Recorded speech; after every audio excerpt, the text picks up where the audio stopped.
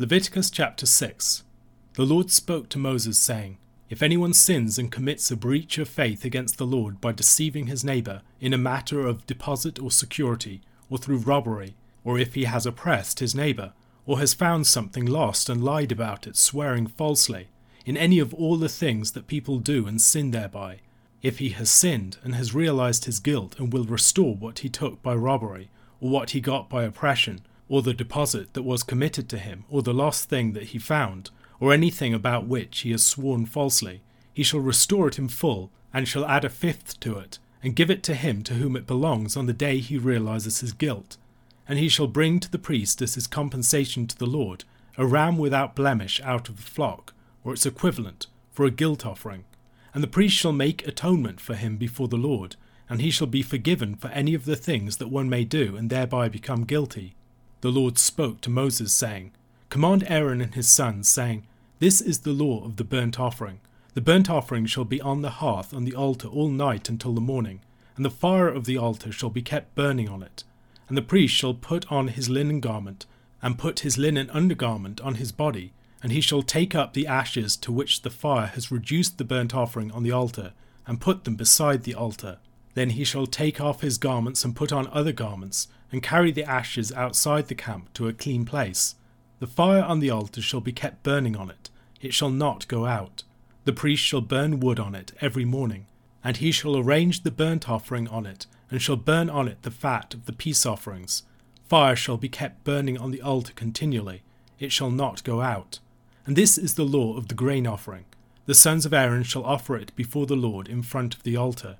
And one shall take from it a handful of the fine flour of the grain offering and its oil, and all the frankincense that is on the grain offering, and burn this as its memorial portion on the altar, a pleasing aroma to the Lord. And the rest of it Aaron and his sons shall eat. It shall be eaten unleavened in a holy place. In the court of the tent of meeting they shall eat it. It shall not be baked with leaven. I have given it as their portion of my food offerings. It is a thing most holy, like the sin offering and the guilt offering. Every male among the children of Aaron may eat of it, as decreed forever throughout your generations, from the Lord's food offerings. Whatever touches them shall become holy. The Lord spoke to Moses, saying, This is the offering that Aaron and his sons shall offer to the Lord on the day when he is anointed, 1/10 of an ephah of fine flour as a regular grain offering, half of it in the morning, and half in the evening. It shall be made with oil on a griddle. You shall bring it well mixed, in baked pieces like a grain offering, and offer it for a pleasing aroma to the Lord. The priest from among Aaron's sons, who is anointed to succeed him, shall offer it to the Lord as decreed forever. The whole of it shall be burned. Every grain offering of a priest shall be wholly burned. It shall not be eaten. The Lord spoke to Moses, saying, Speak to Aaron and his sons, saying, This is the law of the sin offering. In the place where the burnt offering is killed shall the sin offering be killed before the Lord. It is most holy. The priest who offers it for sin shall eat it. In a holy place it shall be eaten, in the court of the tent of meeting.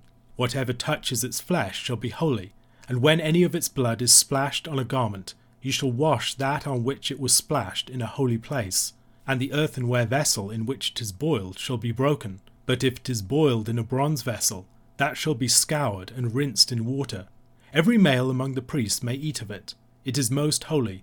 But no sin offering shall be eaten from which any blood is brought into the tent of meeting to make atonement in the holy place. It shall be burned up with fire. Leviticus chapter 6 begins with the start of a new speech, but continues the discussion of the reparation offering from the preceding chapter. The reparation offering is the fifth of the types of offerings that we have looked at to this point. It has much in common with the purification offering, the treatment of which precedes it within the text of Leviticus.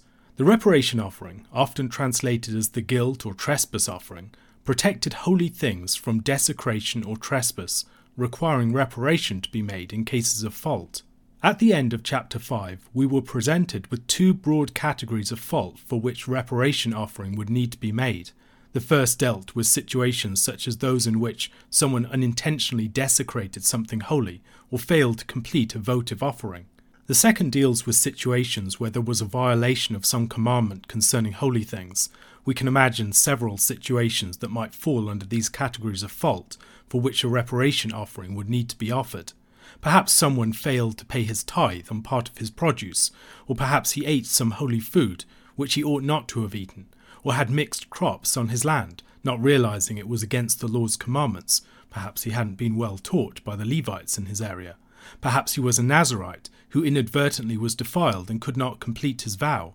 Ananias and Sapphira's failure to pay the price of their devoted field to the Lord in Acts chapter 5 is a New Testament example of a trespass in holy things. The Lord struck them both down for their trespass, and, as a result of their deaths, people's awareness of the weightiness of the holiness of the Lord was markedly heightened. In verses 1 to 7 of this chapter, we have a third category of cases. These cases are cases of false swearing or perjury. In these cases, the person is guilty of bearing the name of the Lord in vain, lying after binding himself by oath to tell the truth. The specific cases of perjury that are covered here concern the sinful obtaining of a neighbour's property, whether through deception, robbery, oppression, or failure to return a neighbour's lost property, and denial under oath that it had come into one's hands. A case of oppression might be the failure to pay a hired worker his due, as described in places like Deuteronomy chapter 24, verses 14 to 15. You shall not oppress a hired worker who is poor and needy, whether he is one of your brothers or one of the sojourners who are in your land within your towns. You shall give him his wages on the same day, before the sun sets, for he is poor and counts on it, lest he cry against you to the Lord and you be guilty of sin.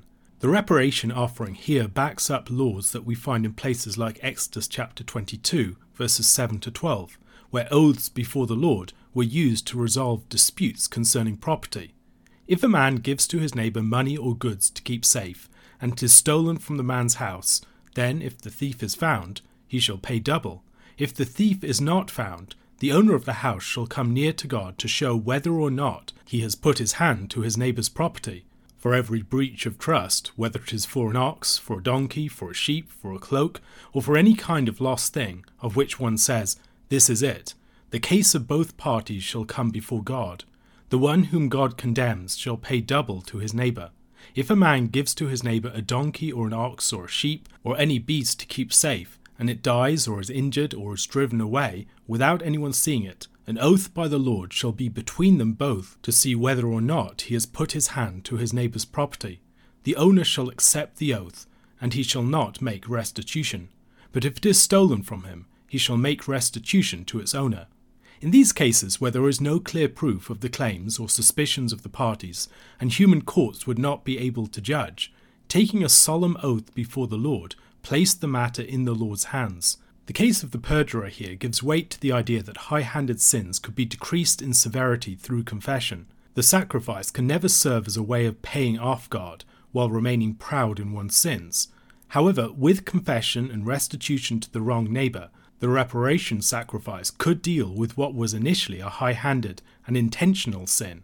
The Lord's sanctions undergirding just relations in society was a crucial aspect of the social effect of the law. If you wrong or defraud your neighbour, you are not only accountable to them for your fault, but also to the Lord. The reparation offering was part of the manner in which such debts could be addressed. In this case, unlike the earlier case where the misappropriated items belonged to the Lord and the repayment was made to him, here the repayment needs to be made to the wronged party, but for the sacrilegious use of the Lord's name, the perjured party has to offer a reparation offering or its monetary equivalent. In all of the various cases of the reparation offering, some holy thing has been desecrated or misappropriated. In the case of the Nazirite who cannot complete his vow, it is his consecrated head. In the case of the perjurer, it is the Lord's name. When considering the reparation offering for the leper in this context, it could be helpful to think about the connection between leprosy, not the same skin condition as that which is conventionally referred to by that term, and being struck by the Lord on account of a trespass upon holy things. Miriam was struck with leprosy when she spoke against the Lord's anointed leader Moses in Numbers chapter 12. King Uzziah was struck with leprosy when he committed sacrilege by trying to burn incense before the Lord, although he was not a priest, in 2 Chronicles chapter 26. In Ezra chapter 10, the sons of the priests who had married foreign women, defiling the holy status of the priesthood and the holiness of the seed of Israel, had to offer a ram of the flock as a reparation offering and to put away their pagan wives.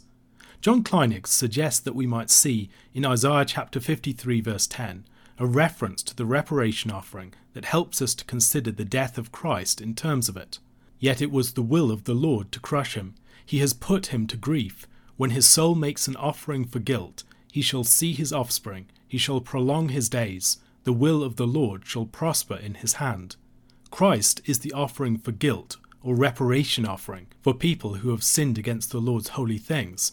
The reparation offering seems to be a close relation of the purification offering. However, the reparation offering requires a ram or a male lamb. Male lambs and rams were animals that were not offered as purification offerings. Rather, female lambs and ewes and female goats were offered for the sins of laypersons, and male goats and bulls for the sins of leaders and priests. The male sheep, missing in the purification offering, appears in the reparation offering. The fact that Jesus is spoken of as a male lamb suggests that he is associated in some way with the ram of reparation. Christ deals with our Adamic trespass against the Lord's holiness. His sacrifice is, as James Jordan has maintained, the foundational sacrifice, the basis for our entire communion with God. The rest of chapter 6 gives a series of instructions concerning various sacrifices that have already been established in the book of Leviticus. These instructions fill out the ritual law that we have in the preceding chapters. In this chapter we have instructions concerning the daily sacrifice of the ascension offering and the tribute offering, and then instructions for the purification offering. The altar involved a continual ascension of smoke to the Lord, much as the lamp in the holy place was to be kept burning. It was a pillar of cloud and fire that rose up perpetually, representing the ascent into God's presence and a conduit of communion between heaven and earth. Managing this perpetually ascending fire was a key responsibility of the priests. They had to remove the ashes and place them in a clean place outside of the camp, the same location where the flesh of the purification offerings for the priests were burnt. The ashes were not holy, but nor were they defiled. When disposing of the ashes, the priest had to wear holy garments of his office when taking up the ashes from the altar, and change into common garments to deposit the ashes outside of the camp. Mary Douglas suggests that the altar was established as a sort of sacrificial mountain. At the base of the mountain, on top of the wood, you would have the main pieces of the ascension offering, the main portions of its flesh chopped up, its head, and its fat. On top of those pieces, the fat of the peace offerings would be placed. Then at the summit of the mountain of the sacrifice, the washed entrails and legs of the ascension offering would be placed. This follows the pattern of Mount Sinai. The base of the mountain corresponds to the people, the middle section the place where the leaders of the people and the priests were able to eat before the Lord, and then the summit of the mountain where God was present and to which Moses ascended. Douglas argues that by the legs, the text is euphemistically referring to the genitals of the animal. Together with the entrails, the genitals would represent the inmost reality of the creature. The layperson offering an ascension offering was to wash these, while the priests were arranging the main pieces of their offering upon the altar, presumably symbolically associated with the need for the cleansing of the inmost parts of the human self to ascend into God's presence. As Psalm 24 verses 3 and 4 puts it, "Who shall ascend the hill of the Lord? And who shall stand in his holy place? He who has clean hands and a pure heart, who does not lift up his soul to what is false, and does not swear deceitfully." The tribute offering of grain comes next. Once again there are restrictions upon what can be offered and how it is to be eaten. The memorial portion must be offered to the Lord upon the altar, but the rest needs to be eaten by the priests in a holy place in the court of the tent of meeting or tabernacle. No leaven must be used in it or added to it. It is holy food and restricted to persons who are set apart.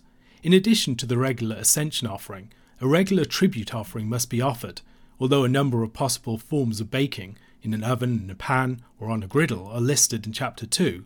Here the exact mode of preparing the regular tribute offering is stipulated. It must be made with oil on a griddle. This suggests that there might perhaps be some symbolic import to the different modes of preparation of the offering listed in chapter 2. No mention is made of frankincense here, although as it is explicitly excluded on other occasions, the fact that it is not mentioned here is not decisive evidence of its absence. As the tribute offering is being made by the high priest, none of it is to be eaten. The concluding instructions of the chapter also concern the eating of the sacrifices and the disposal of things that had come into contact with them. The purification offerings of the people were to be eaten in a holy place by the priests who offered them. Anyone or anything that came into contact with the meat or blood of the sacrificial animal contracted holiness, and needed to be treated accordingly, either being cleansed or destroyed. The purification offerings for the priests and the entire congregation, which were brought into the holy place, were not, however, to be eaten. Such sacrifices contracted a greater level of holiness and needed to be treated accordingly. A question to consider: where might we see some further examples of contraction of holiness like those mentioned at the end of this chapter?